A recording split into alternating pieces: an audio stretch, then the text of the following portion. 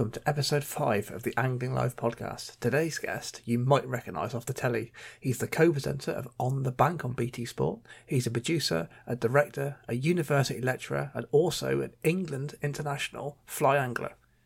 Of course, it's Mr. Andy Ford. Andy, how you doing, mate? I'm good, thanks, Mark. How are you doing? I'm good, mate. I'm good. Busy, but yeah, good. What have you been up to, mate? It's the weather's been a bit weird recently, isn't it? I mean, it's been Wasn't it ever? Yeah, up and down. You can't get two anglers together without starting to talk about the weather, can you? Especially not at this time of year. I mean, it's funny, isn't it? This is probably one of my favourite times of year to fish in the spring because it's where everything sort of seems to like wake up. You know, of course, as you know, I'm a fly angler. So one of the things that we're allowed to do that the course anglers aren't is fish rivers. And as we chat today, you'll sort of work out that river fishing is my love. And of course, I'm allowed to fish rivers where, you know, I couldn't trot a stick float down a river, but I can cast a fly, which is what I've been waiting to do for flipping months, as all of us have. And then the weather turns up and it's bright sunshine, but freezing cold, an easterly wind, and, you know, the fish aren't rising, and it all gets a little bit tough, to be honest. So it's been a bit of an odd one, that's for certain. Yeah, I think the easterly wind's been the killer, really. I mean, I haven't been on the bank much myself, but I keep koi. And what I found is, you know, the water temperature's going up from like 12 and then it's freezing overnight and it's going down to like 6. And the fish don't know whether they're coming or going. And I think I mentioned it on a previous podcast, the fact that the same must be happening on rivers and lakes in like a larger scale, probably not so much of a temperature difference. But it just plays havoc with the fishing, doesn't it? It does. But I mean, one of the things I love about fishing is the process of problem solving. So whenever you go, whatever tactic you're using, whether it's sea fishing or carping or whatever else you're doing, there's a series of problems created by the activity of going, aren't there? You know, it might be too bright, too hot, too cold, whatever. And it's working out when you're there what the problem is and then how you actually get round it to get the enjoyment out of your day. So I don't mind if it's a little bit challenging. In fact, I quite enjoy it. And it then kind of makes the days when you have sort of a red letter day, if you like, all the more satisfying, really. I think that's part of the thing that attracts you to keep going back, because it doesn't matter whether you do the same thing on the same piece of water over and over again. It's actually always a little bit different, no matter what you've done previously. Yeah, I mean, I think I've mentioned to you before that my knowledge of fly fishing is quite non-existent, to be honest. So, you know, I'm interested into learning and picking your brains on some stuff. And I want to get on. Well, that won't take long. I want to get onto the fishing a little bit later on. Yeah. I mean, please don't hang up. I'm a carp angler, but I did start off. I know. I did start off business. I know. I did start off with you know, like your tench, your perch, you know, the actual match kind of fishing. Where I'd learned how to carp fish, I suppose. But one thing I'm going to bring up later on is, you know, your good mate Rob Hughes. He does a lot of underwater stuff. And Never heard of him. Rob who? I'm not going to comment.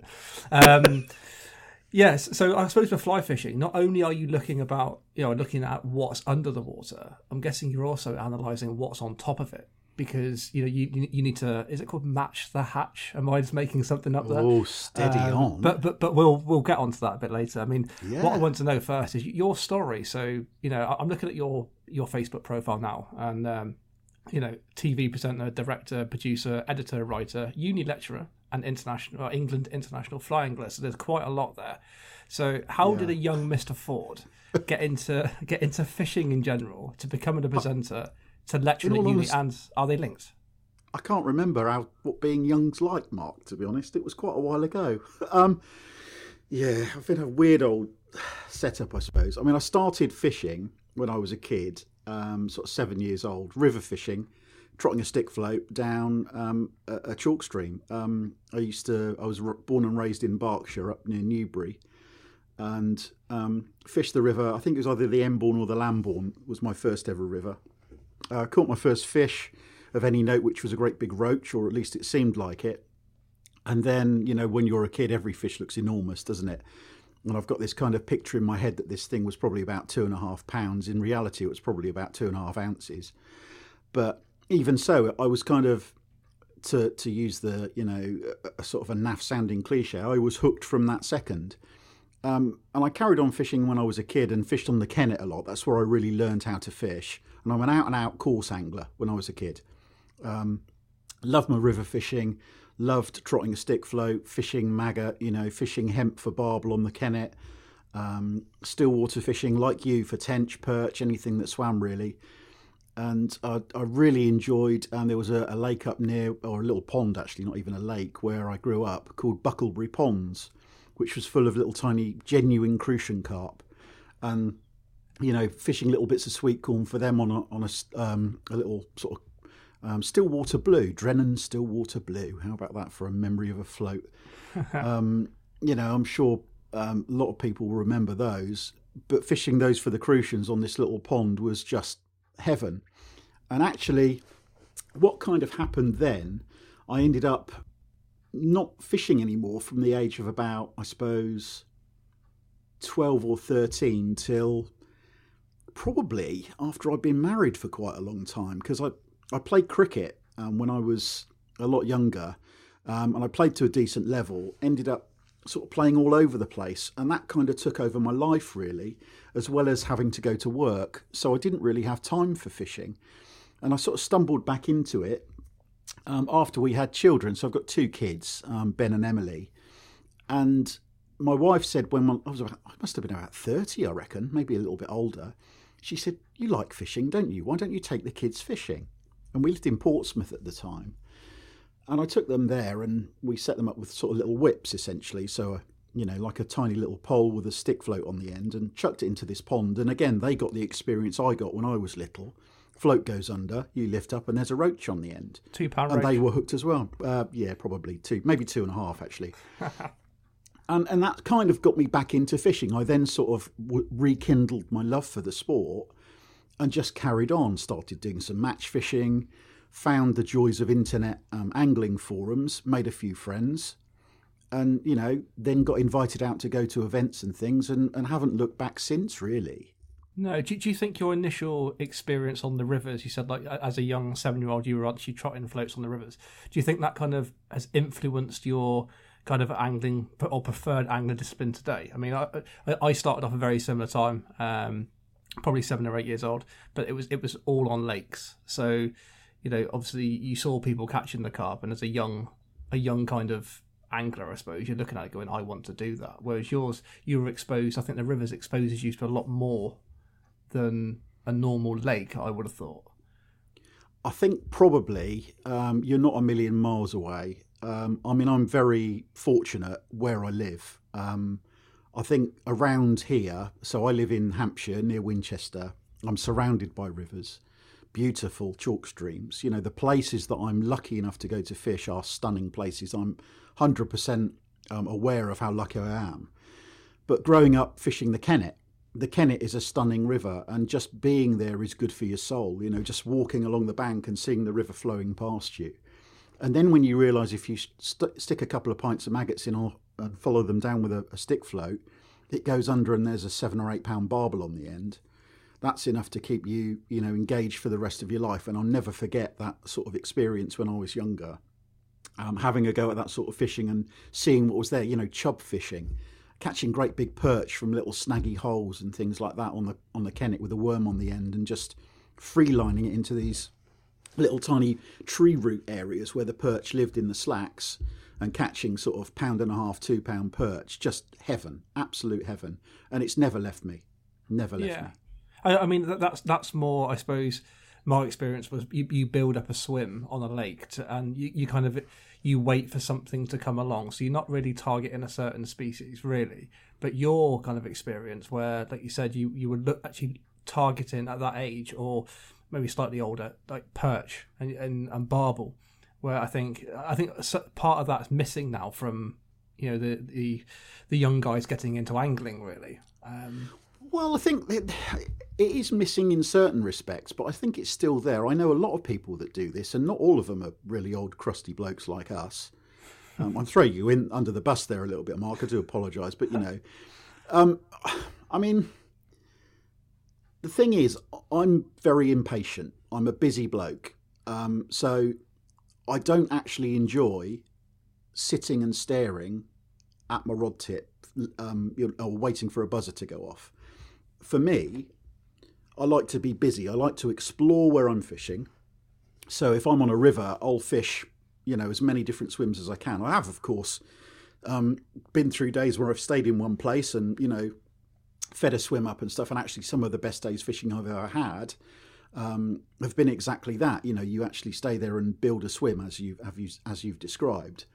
But the still water thing where you just kind of sat in a chair staring out, I do it and I do enjoy it, don't get me wrong, but it's not my go-to.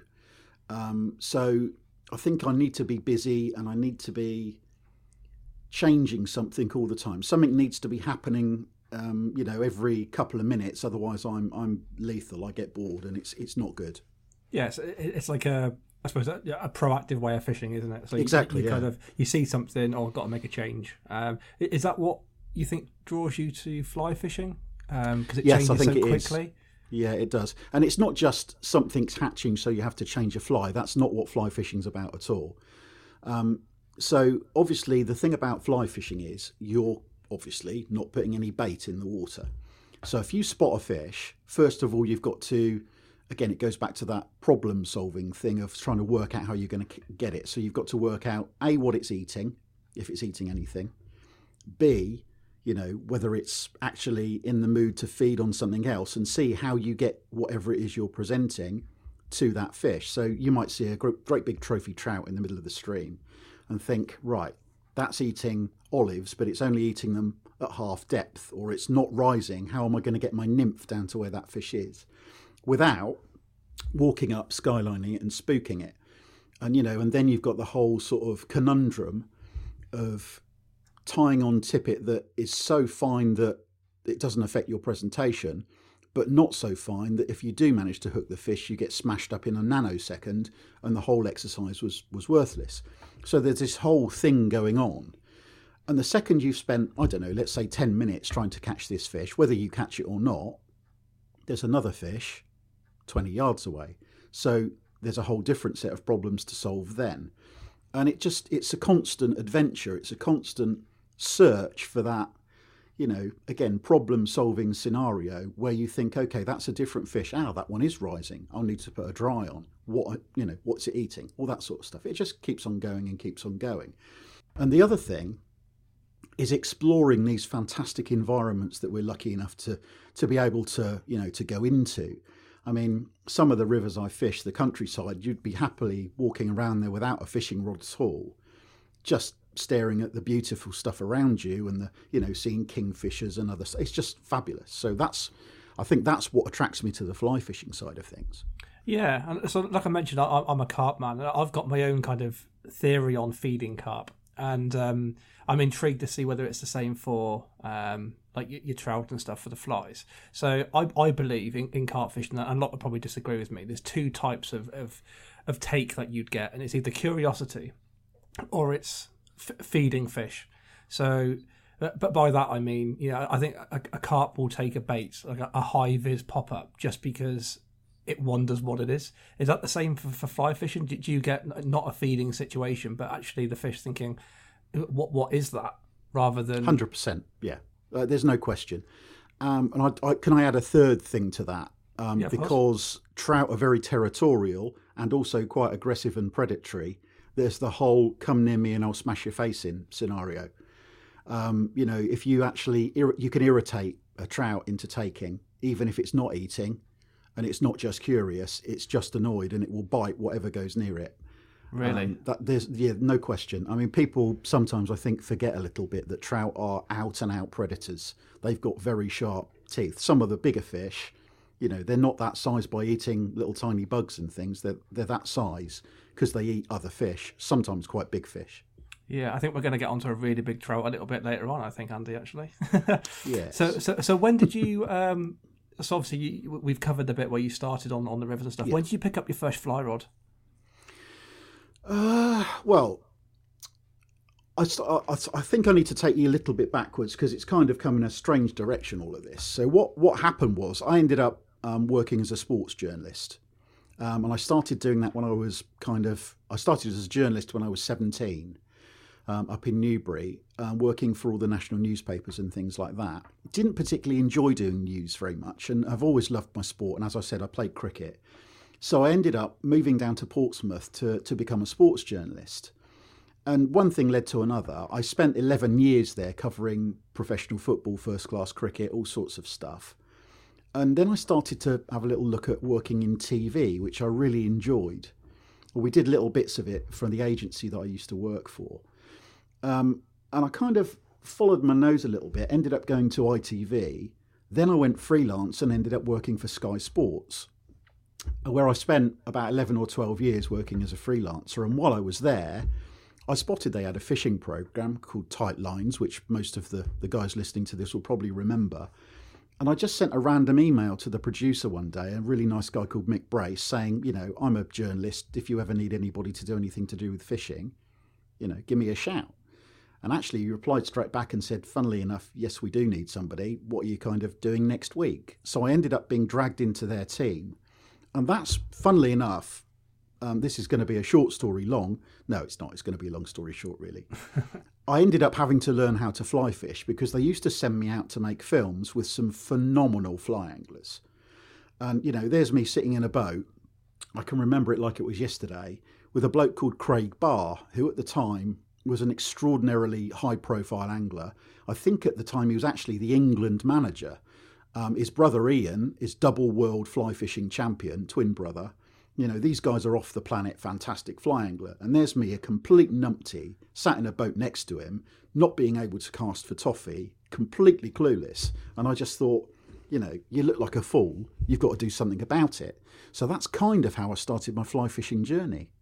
So you've answered one of my questions. Did you end up in trees and stuff like the rest of us? I mean, I've attempted it once, and it was. I think that's what put me off. I was never shown how to do it properly, I think, and I was just trying my best, and it was just, I suppose, frustrating until you master it. Well, the easiest way to avoid casting into a tree is very simple. Don't fish near a tree. Yeah. And that was the bonus of fishing with Craig Barr, because he was fishing from a boat in the middle of reservoir, in the middle of a great big reservoir. And if I'd hit a tree from there, my casting would have been a bit too good for words.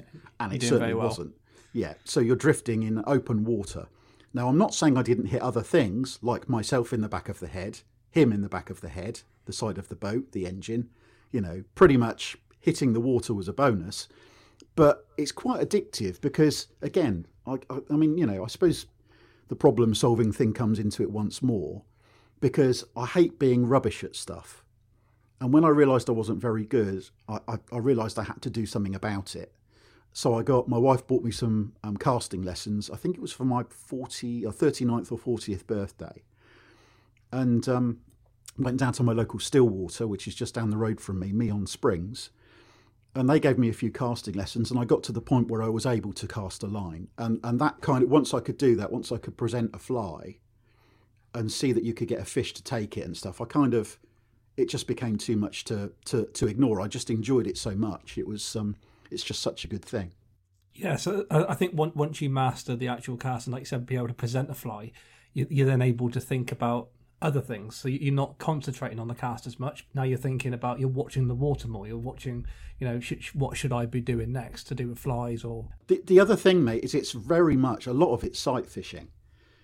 So, I mean, what it's like floater fishing or sight fishing for carp on the surface in the summer. It's such an adrenaline rush when you see a big fish and you think, oh, okay, if I can get that to take, and you go through the process. Well, pretty much that's every time you go trout fishing or even grayling fishing, come to that, you get that opportunity to spot a trophy fish and then try to fool it. And it's just so satisfying. It really is good fun. Yeah, cool. So did you do anything with Tight Lines? Obviously, you said that you sent the email and then... Yeah, I mean, I spent 11 or about 8 or 9 years working as their on-screen reporter. I was lucky enough to present the programme 3 or 4 times as well. When Keith Arthur, the regular presenter, was on holiday, they sent me to about 8 or 9 world championships. So I travelled all over Europe, filming Course Fishing World Championship, following the progress of the England float fishing team, with guys like Alan Scott Horn, who's 5 times world champion. You know, these guys became, a lot of them, very good mates of mine. I still consider a couple of them really good friends. Guys like Des Ship. He's one of the best course anglers, not just in the UK, but in the world. And covering loads of events like Fishermania, which is their the blue ribbon sort of course fishing event that's still live on Sky every year. So yeah, I covered an awful lot of fishing, and lucky enough to make an awful lot of films about the sport we all love. Yeah, so I watched Fishermania. Was it last year? I think no, I don't think it was on last year. Was it? Was it? Yes, the year it was. before? It's been on every year. Oh, was it? I don't think they've missed it. No, I didn't know whether COVID had put pay to it, but yeah, I was watching that. And are the presenters there? Are they anglers themselves? I mean, some are, some aren't, and that was yeah. one of the reasons that I got the gig, because obviously I'm an angler. Keith's an angler. A couple of the other people involved were very much non-anglers and cut their teeth reporting on football, reporting on, you know, rugby league, you name it. Some of the female presenters have never seen a fish or a fishing rod in their lives, but they're good journalists, so they're able to tell the story of what's going on in front of them. Whether it's, you know, they might not know a roach from a banana, some of them, but certainly not when they start. They do when they finish, but you know that it's not. There's a good variety of people who've got a different set of skills, and it's just a really interesting program to be involved in that. Yeah, I think that's where the professionalism comes in with the journalism, being able to cover something that you haven't got the subject matter knowledge in, but you're able to follow the... I've covered yacht racing, Mark. Yacht racing. Wow. I don't know the sharp end, blunt end, big sail thing. Yacht racing. No idea. Covered it 3 years running. So with that, do you just get a brief then, and you've got to stand there and cover the event with the basic knowledge you've got, hoping that you say things right? Or is it just you got to memorise it or do a bit of research? I go into all of these stories with the same theory, which is blissful ignorance, but a vast amount of curiosity. So I don't think it's difficult to cover an event you know nothing about, because all sports are actually not just about the sports, they're about the people involved in them. And if you interview the people and ask them what they're doing, most people will tell you. You don't have to know what they're doing. As long as they know what they're doing and you're asking them the right questions, then you're in a good position, which is exactly what the yacht racing scenario was. Sport is full of characters, fascinating people who are dedicated to their cause, to their sport. They spend hours, days, weeks, months, years, you know, fining their craft down to become the very best they can be. And, you know, they're often really proud of what they do, and their skills are extraordinary. So the job of a filmmaker, which is, you know, what I've now become, is to find out about those people and to explore their skill set and to tell their story to people who don't know anything about them, or maybe not as much about them as they should, and they're curious. So I'm happy to go into a situation where I don't know anything about a sport as an ignorant and very curious person. Yeah, and that to me is a skill. It's a skill that you've either got or you've learnt to have, being able to be put in a situation, keep your cool, and be able to, you know, cover something that you know nothing about. I mean, you do you lecture at a uni, don't you? I do, yeah. What subject do you? I teach rocket science now. Oh no, I don't. Sorry, that was something else. No, I teach sports journalism. They wouldn't let me do rocket science. So I teach students how to make TV, basically. So I'm teaching them how to cut football packages, and packages of, you know, self-contained little items with people's voiceover in them and stuff like that. We teach them how to broadcast live, how to edit, how to present, just how to tell stories in a visual format. Really, that's the nature of the beast. I teach from all the way through the uni, so I teach first, second, third years and master's students how to do it, like making documentaries, stuff like that. Okay, so it's like the construction, and do you teach them how to be journalists, or are they already journalists when they come to you? No, they're straight out of A levels normally. So yeah, it's from the ground up. They're learning how to become journalists in various different formats, from print to radio to video. I only look after the video side of it, really. I've got other colleagues who are newspaper reporters, radio reporters, and, you know, teachers, expert lecturers who teach them the other elements that they need to know to get their degree.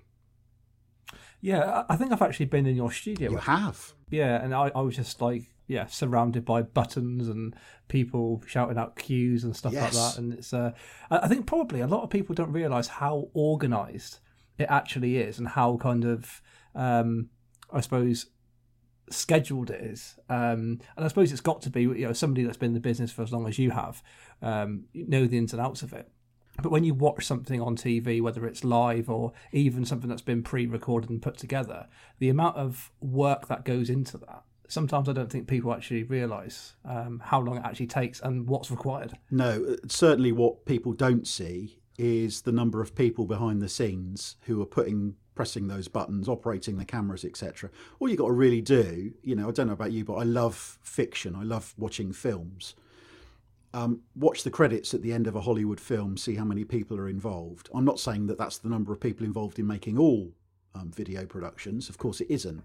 But it does give you a picture of how many different jobs there are to do. Just to get one person on air, there could be probably another 10 people involved behind the scenes whose names will never be heard. As you say, pressing buttons, carrying kit from A to B, switching stuff around, making sure the audio works, making sure the lights are working in the right way, making sure the feed of the video is going in the right place, all that sort of stuff. It is a very complex world, but it's a great one to be involved in. Yeah, and it always looks, well, it appears when you watch like a live TV show that the presenter is the one under the pressure and that kind of stuff. But really, having seen the back end of it, really the presenter's got like the easiest job because they've got to, as long as they know what they're going to say, it's the people behind setting up the cues and make sure the right screen comes in at the right time and the camera angles and stuff like that.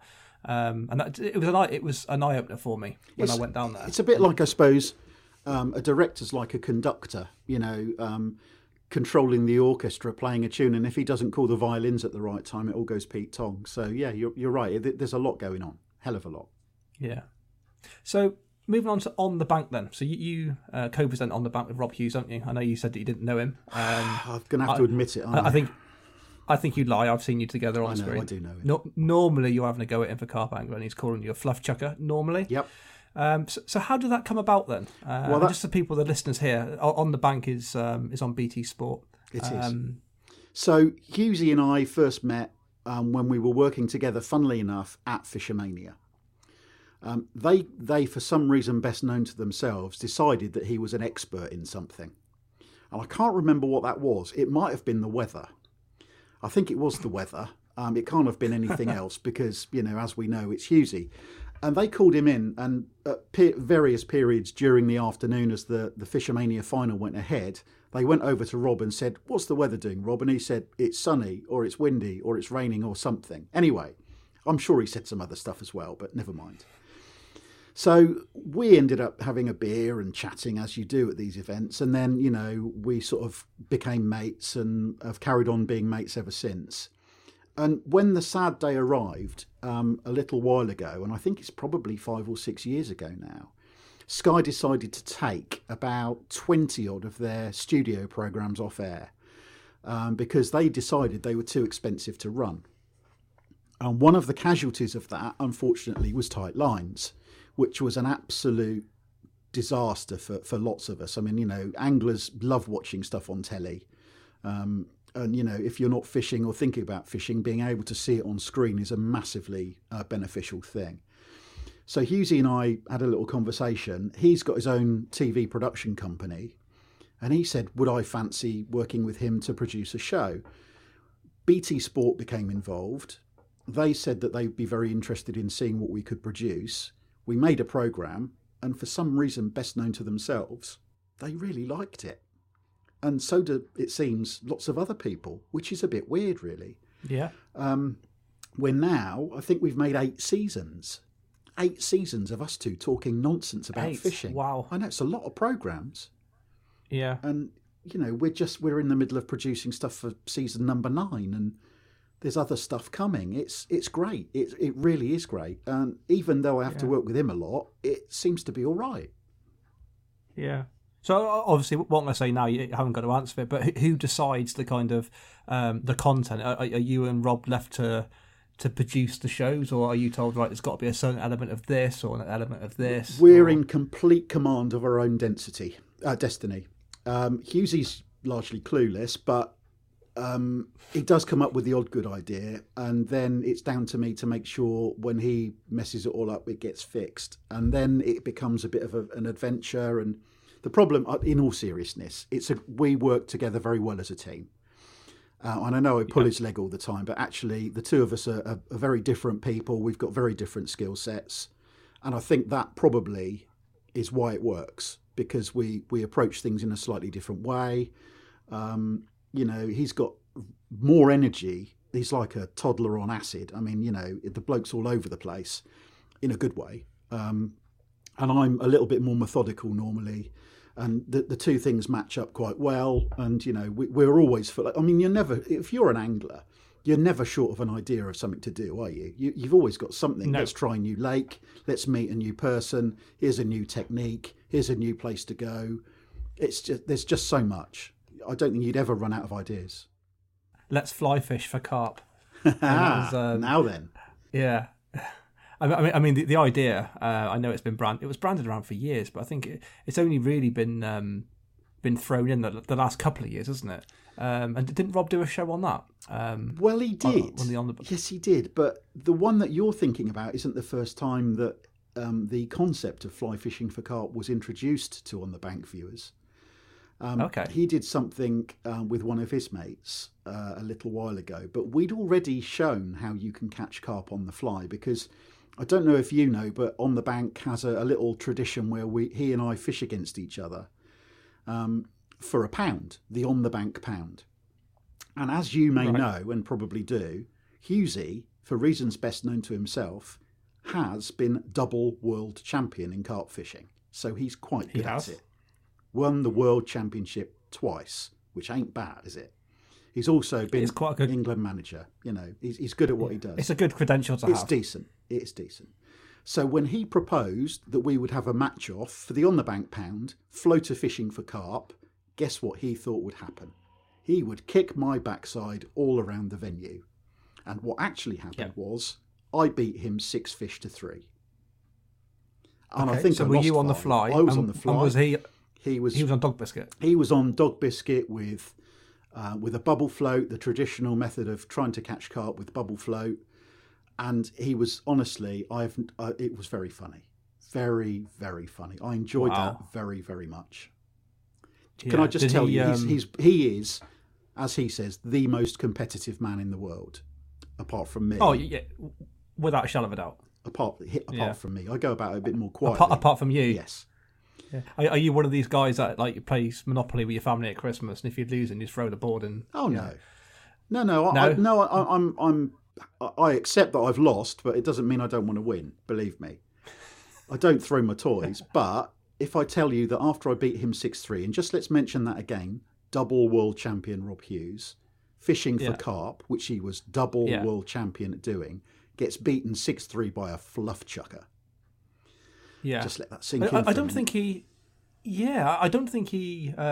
He didn't broadcast that a lot, did he? He doesn't like to talk about it, Mark. Doesn't like to talk about it. If I tell you that after it had happened and we'd done our closer, Rob had to go for a little walk around the lake to calm himself down. He was quite upset. Have a word with himself. Yeah. And funnily enough, soon afterwards, he did a film about fly fishing for carp. I think my work here is done. You're never, ever going to let him live that down. Oh, no. Absolutely not. No. And I bet you framed that pound as well, haven't you? Yeah, we have them. Actually, in all seriousness, we do have them in frames with a little plaque on. Wow. Amazing. Okay. That's brilliant. So yeah, obviously, I don't know whether you can tell me what's next for the show. Are you... What's coming up? Well, we got. Funnily enough, Hughesy's very busy at the moment, and he's the person who has been dealing with BT Sport through all of this to sort out when the schedules are. So I have to say, I actually don't know what we're doing next. So you could get a phone call, and then it'll be right. Could you come here and do this? Well, not so much that. It's just what we tend to do is there are sort of 3 separate elements. So Hughesy will go off and do carp films or other stuff. I'll do fly fishing films or other stuff. And then we'll meet in the middle somewhere and we'll do stuff together. And that's how the programs get made. And it's usually just trying to find time in both of our diaries, because we're both very busy people, so that we can get together and meet up and do our fishing films. So that's the way it works. And just at just the way the cards have fallen at the moment, I'm madly busy at uni, and Rob's madly busy. I think he's moved house. So it's just a case that we haven't had the conversation of where it's happening. As far as I know, we're doing a spring special, which I think is due on telly in about 3 weeks' time, during which time I will be putting on a film of a quite big fish I caught not very long ago, which I think you wanted to talk about. I did, yeah. So how did that come about? I know you've got it on camera, and like you said, it's going to be showing an episode in 3 weeks' time. Was that the target species? Well, technically speaking, I suppose you could say yes, it was. I mean, Diva is famous the world over for its big fish. They stock enormous fish. Bottom line is you go there to catch the fish of a lifetime. And it's not really my bag. It's not the sort of fishing I do very much of at all. As you've already mentioned, I fish rivers. So I got invited over by a chap called Peter Cockwill, who's a tremendous big fish angler, a real veteran of the sport. I think Peter's in his 70s now, but has held numerous world records over the years. And he's now kind of the resident pro at Diva Springs. So I wandered over there to do a film. And he said it's basically sight fishing for specimen fish, which is right up my street. I really enjoy it. So they've got rainbow trout, huge ones, double figure fish, double figure brownies, and this other species, which is called a spark tick, which actually isn't a trout. It's a species of char. It's a type of char, like an Arctic char. It's a combination of an Arctic char and an American brook trout. They do occur naturally in some far-flung corners of the world, and they've stocked these things in Diva Springs, and you can see these things cruising around. You know, they're huge rainbows, and you can very easily pick them out because they're bright silver and they've got a big purple flash down the side. And then there's the brownies, which are a little bit moody and disappear. And then you've got this other stuff going on with these spark ticks, and they just look different to everything else. So we've gone into a lake which has all three in them, and Peter's kind of idea was that we just try and catch one and see what it looks like on camera, and that's how it all started, really. Yeah, I mean, they're an aggressive-looking fish, aren't they? Amazing. I mean, I've never seen anything like it. When you see them cruising about, actually they look like carp, because they're quite short in the body, but they're really broad across the shoulders, like a great big sort of double figure. You know, you see a 15-pound carp cruising about, you know it's a proper fish. And these things are the same. You sort of sit, and they're in a different bit of the water as well. So they're kind of not quite as high up as a brownie would go when it's feeding on dries, but much higher than a rainbow. They're in a world all of their own. So you see this thing cruise past, and I had a little stalking bug. So basically like, I suppose it's a fly with really heavy tungsten eyes and a bit of a white marabou tail. So it looks like a little tiny bug. They're only an inch long. And you just kind of jig them and it makes the tail work like a lure. So the idea is you wait for one of these creatures to swim past, whether it be a rainbow or brownie or anything else, and then you jig this thing past its nose to see if you can attract it to take. And this thing just opened its mouth and swallowed the fly, and it was just the most incredible experience ever. It sailed off into the middle of the lake, took about 10 minutes to land, all of which is on camera, and I'm lucky enough that my son, Ben, who's 23 now, is my cameraman, so he was filming the whole thing. We've landed this beast, and Peter said, that's the biggest spark tick that's ever been caught. And I said, what? And we got the guys over from the fishery, and of course they stock it, so they remembered putting a couple of big fish in, but this thing's obviously grown on. You know, you look at the pictures of it, and it looks like a beast. I mean, you know, you wouldn't want to go near it, it'd have your arm off.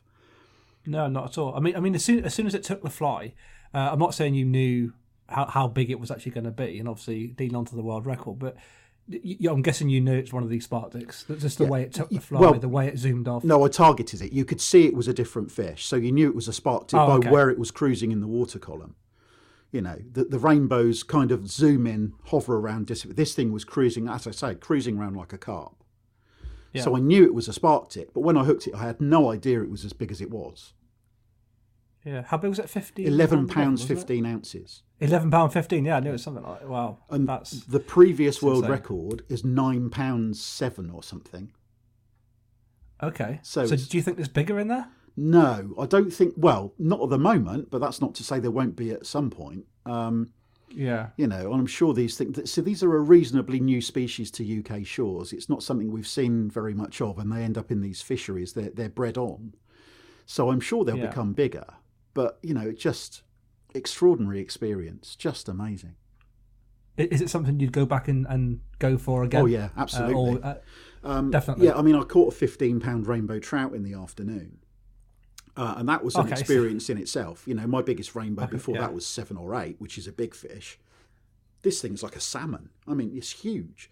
You see it, and actually, bizarrely, catching the rainbow trout was a better piece of angling than catching the world record sparktick, because the big rainbow was quite a long way out in the lake. You had to wait till you could see it.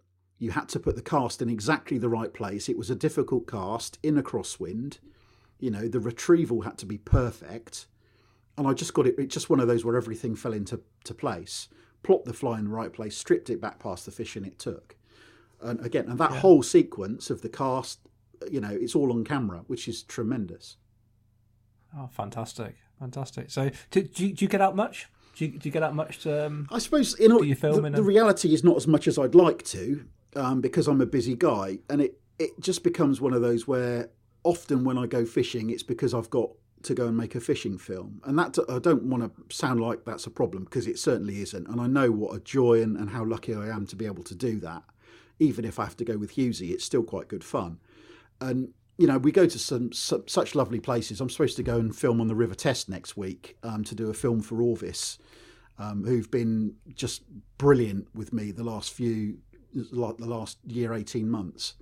And they've given me access to some of their chalk stream water to make some films for them. And I just, even if I'm filming, what a place to be, what an environment. So yes, I am getting out, even if I'm taking a camera with me, and it does feel like I'm going fishing. I've been doing a little bit of sea fishing as well, which has been quite good fun. Actually fly fishing for mullet, which is the closest thing to going mad you'll ever see. But it's tremendously good fun. Yeah, so I mean, I was chatting to, I had John Fluin on the last. Yes, podcast. Mr. Fluin.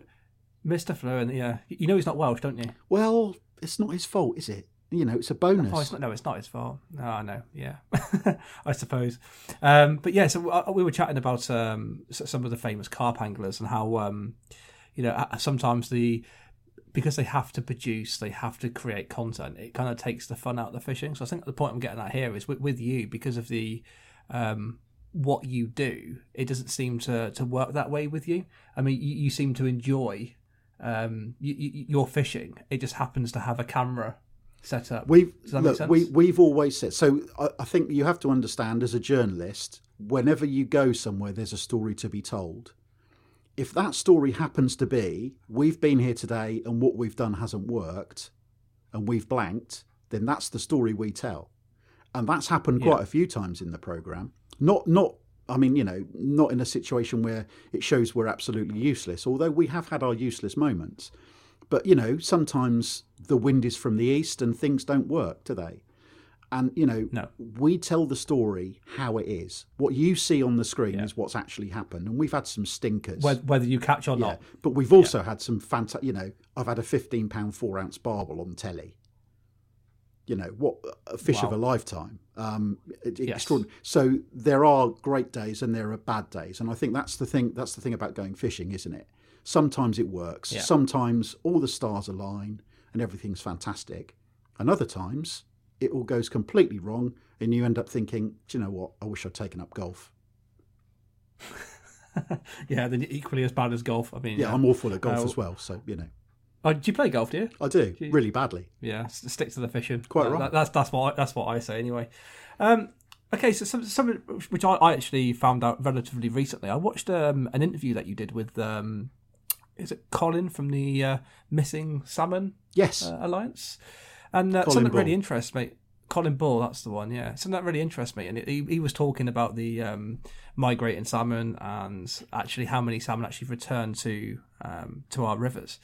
And one thing that it's a hot topic at the moment to do with the rivers is like otters and pollution. And I know there's actually some certain action groups that have been set up to, rally for this and to combat this. I mean, have you got any experiences on rivers where you've seen like pollution or rivers that have been wiped out by otters? Are we talking about otters or are we talking about pollution? So that's the question. Okay, so let's talk about like pollution first. There are so in my world, in game fishing, fishing for things like trout and grayling, pollution is a very, very serious matter. Specifically with grayling, for example. So what happens when there's a pollution incident, and if it's something that comes from the world of agriculture, you end up with all the invertebrates in the river suffering a huge loss. You know, all the inverts die, the little olives and all the gammarus, the tiny little shrimps that the fish live on, end up dying.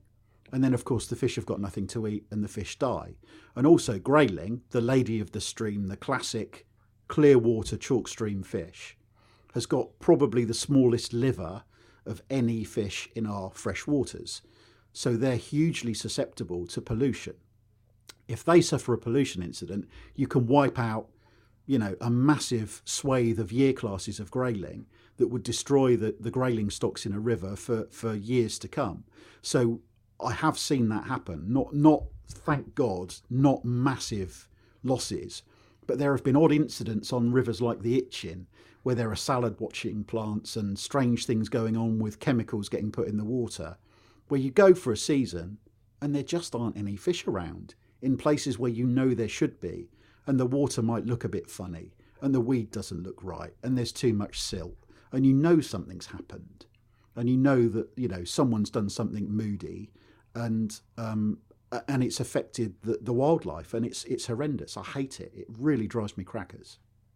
Yeah, I mean, like I said before, I keep koi, and one of the biggest things in koi keeping is water quality, and everything has to be absolutely spot on. So when I was listening to your interview, and they were talking about potentially fish not moving back up from marine back into the rivers, if the water quality in the river isn't as good as what it should be, then obviously ticking through my brain, putting my koi kind of experiences, why would they move back? And I know it's potentially a natural instinct for a fish to come up to breed and do whatever, but if the water quality is not there, then maybe naturally they're going to stay in the marine environment, which is horrendous. I don't think that even the guys from the Missing Salmon Alliance, the reason they're doing the study is because nobody's absolutely sure where those fish go, whether they are staying in a marine environment, whether they are trying to migrate back and are being stopped in some way by obstructions or fishing or something else. So that's the reason I think that this study is taking place. So hopefully in a little while, a couple of years maybe, we'll know a little bit more about where these fish go missing. But I think if you're interested in just kind of wildlifey stuff, understanding what a salmon goes through to, you know, to be born in a river, go to sea and come back a few times and create this whole ecosystem where it, you know, it regenerates and creates new life is an extraordinary story. But I do have to say that the salmon thing is not the be all and end all for me. I care about all kinds of fish in all kinds of environment. It's not just about game fish. And I really want to emphasise, I know I give Husey a load of stick for being a carp angler, but we're all just people. And the reason we go fishing is because we love fishing. And what I really hate is the fact that, you know, the match anglers perceive that they hate the carp anglers, and the carp anglers hate carp anglers hate everyone, let's be honest.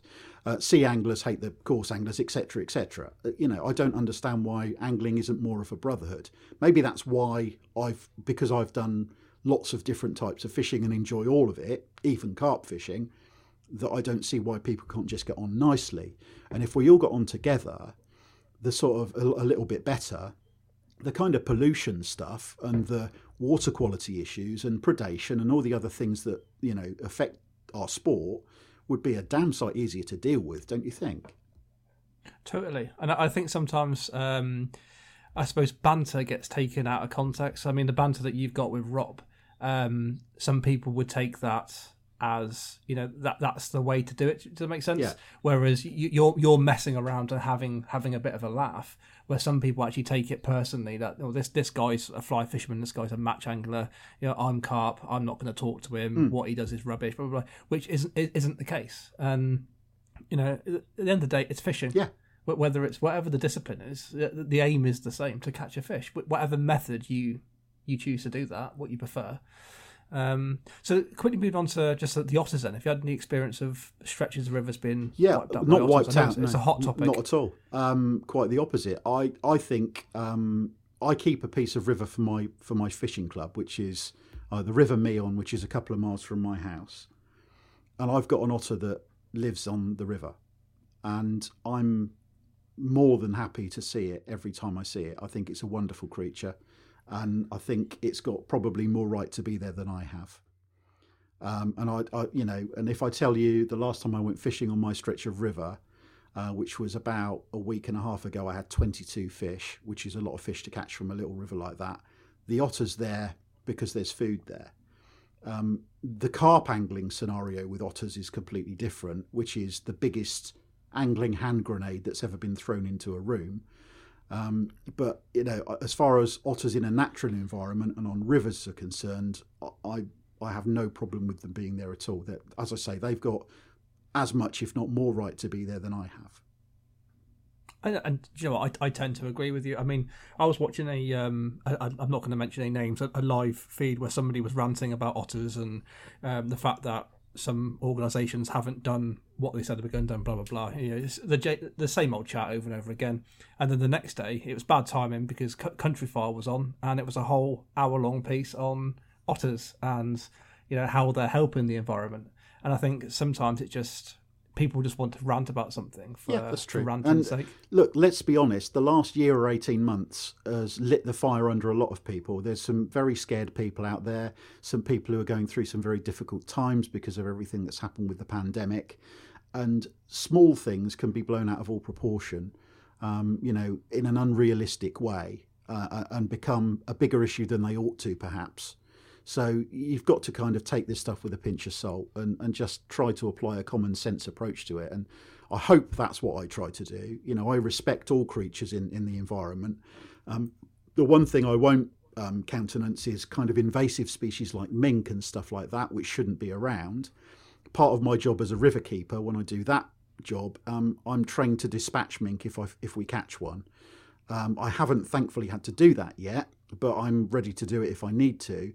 An animal like a mink, for example, is a lot more invasive, I would suggest, than an otter, because mink kill stuff for fun. You know, they'll rip chicks from a bird's nest to pieces without needing it for food. They're a very aggressive predator, and they'll do more damage than an otter if they're on your river. And I think a lot of people they don't distinguish the difference between mink and otter. No. Obviously, there's a big difference. Huge. Not just size, but also from, you know, where they come from, the species and stuff like that. Again, I keep mentioning my koi pond, but it's like a fortress. You know, it's completely locked down for that reason for mink. I live in the countryside a little bit, and funny enough, I live miles away from a river, but they're still around. Do you know the thing that I've always found interesting about the argument that's blown up the last few years with carp and carp fishing and carp fisheries and the otter issue is something that Simon Scott, the fishery scientist, I've done a couple of films with Simon when he was at Sparshot. Actually, I've not seen him for a while, but Simon's a really good bloke. I've got a lot of time for him, and he's a very well respected angler and also an expert in the field. You know, there's not much he'd know about fish behaviour and stuff like that. But his point was, if a carp fishery stocks a pond full of carp and doesn't put a fence around it, basically it's like if you were a farmer having a field full of cattle and then being surprised that they'd all wandered off because you didn't put the fence up. You know, these are complicated creatures, and they're obeying their natural instincts to feed. So basically, by stocking a pond full of fish, you're essentially opening a big buffet. Unless you protect it, you know, and I know there's a lot of expense involved, and I massively sympathise for those who can't afford to put fences up but have got a fishery to protect. It's a really difficult thing to have to sort out, isn't it? You know, and I know there's some help out there for certain people to do stuff about that, but it's you know, it's an issue that I understand why people get so upset about it, because we care deeply about what we're doing. We care deeply about the species that we're trying to catch and look after, because we're largely fascinated people. We're desperately keen to understand their behaviour, and again, going back to the problem solving thing, solve the problem of what's going on so we can enjoy fishing for them. It's a sport, I think, that you have an emotional connection to, and when there's a threat to it, perceived or otherwise, people tend to get very prickly, and that's completely understandable. Yeah, so here's food for thought then. Do you think the popularity of angling has... So a lot of people will say that the otter population is out of control, blah, blah, blah. Do you think that the popularity of angling, as in more lakes popping up with big fish stocked in them, and that kind of scenario has kind of just let the otters breed more, let the otters kind of, take reign, because we're creating an environment that effectively is their breeding ground, really? I suppose common sense dictates that if there are more opportunities for a creature that eats fish to feed, then there'll be more creatures. But honestly, I don't know the answer to that question. I don't know if it is the case. And I actually don't know if there are any accurate figures other than ones that are being, thrown around by people who haven't done any research, whether there are actually more otters than there were before. I honestly don't know that. So I can't really comment about that, to be honest. No, it's just it's a hot topic right now, isn't it? And you've only got to open your Facebook feed and somebody's complaining about something to do with either otters or pollution and stuff. But anyway, thank Andy. We're approaching the hour mark. Thank you very much for your time, mate. Really appreciate it. Is there anything else you'd like to add? No, not really. Just everybody get out and enjoy your fishing. And try and respect each other as much as you can, and try and make friends. And if you've got the opportunity to take a mate who hasn't been fishing before, try to open fishing doors for other people to enjoy. And remember what you felt like the first time you caught your first fish and the first time that you experienced our fantastic sport, and see if you can help grow the sport by introducing somebody else to it. Would be I suppose my biggest wish. I've done that with quite a few people. You get such a buzz out of it, and also helping people who've just started to get better. It's a passion of mine to try to improve our sport and to get more people enjoying it and respecting the environment. And I think when that happens, Mark, you end up with a situation where the more people who are looking at us and thinking how fantastic we are, the easier it is to deal with the perceived threats that we have to deal with, like predation, pollution, etc. It's then a situation where we become a bit of a majority of people rather than a strange minority dressed in strange clothing and, staying in tents overnight and firing boilies into lakes and whatever else we do. We become not as big a mystery and people respect what we do. So I think growing our sport is a massively important issue and one that I'm very passionate about helping. And that's partly, I'm sorry to waffle, but partly why the television programme is so important to Hughesy and I. Because we understand the responsibility we have to tell the story of angling to as many people as we can get to see it. Yeah, so if you get one person watching it that isn't into fishing and decides I'm going to go and buy myself a rod, and to be honest, I think we covered it on the last podcast. There's a lot of content on there now, from how to spool up your reel to anything you want to learn about is all online. Either in video format or, like I said, TV programs, and people can learn very quickly and start catching fish. Absolutely. And I think it was definitely it's definitely a good thing for the sport. But anyway, Andy, thank you very much, and have a nice trip out next time you go. And you, mate. Thanks ever so much. Great to talk to you.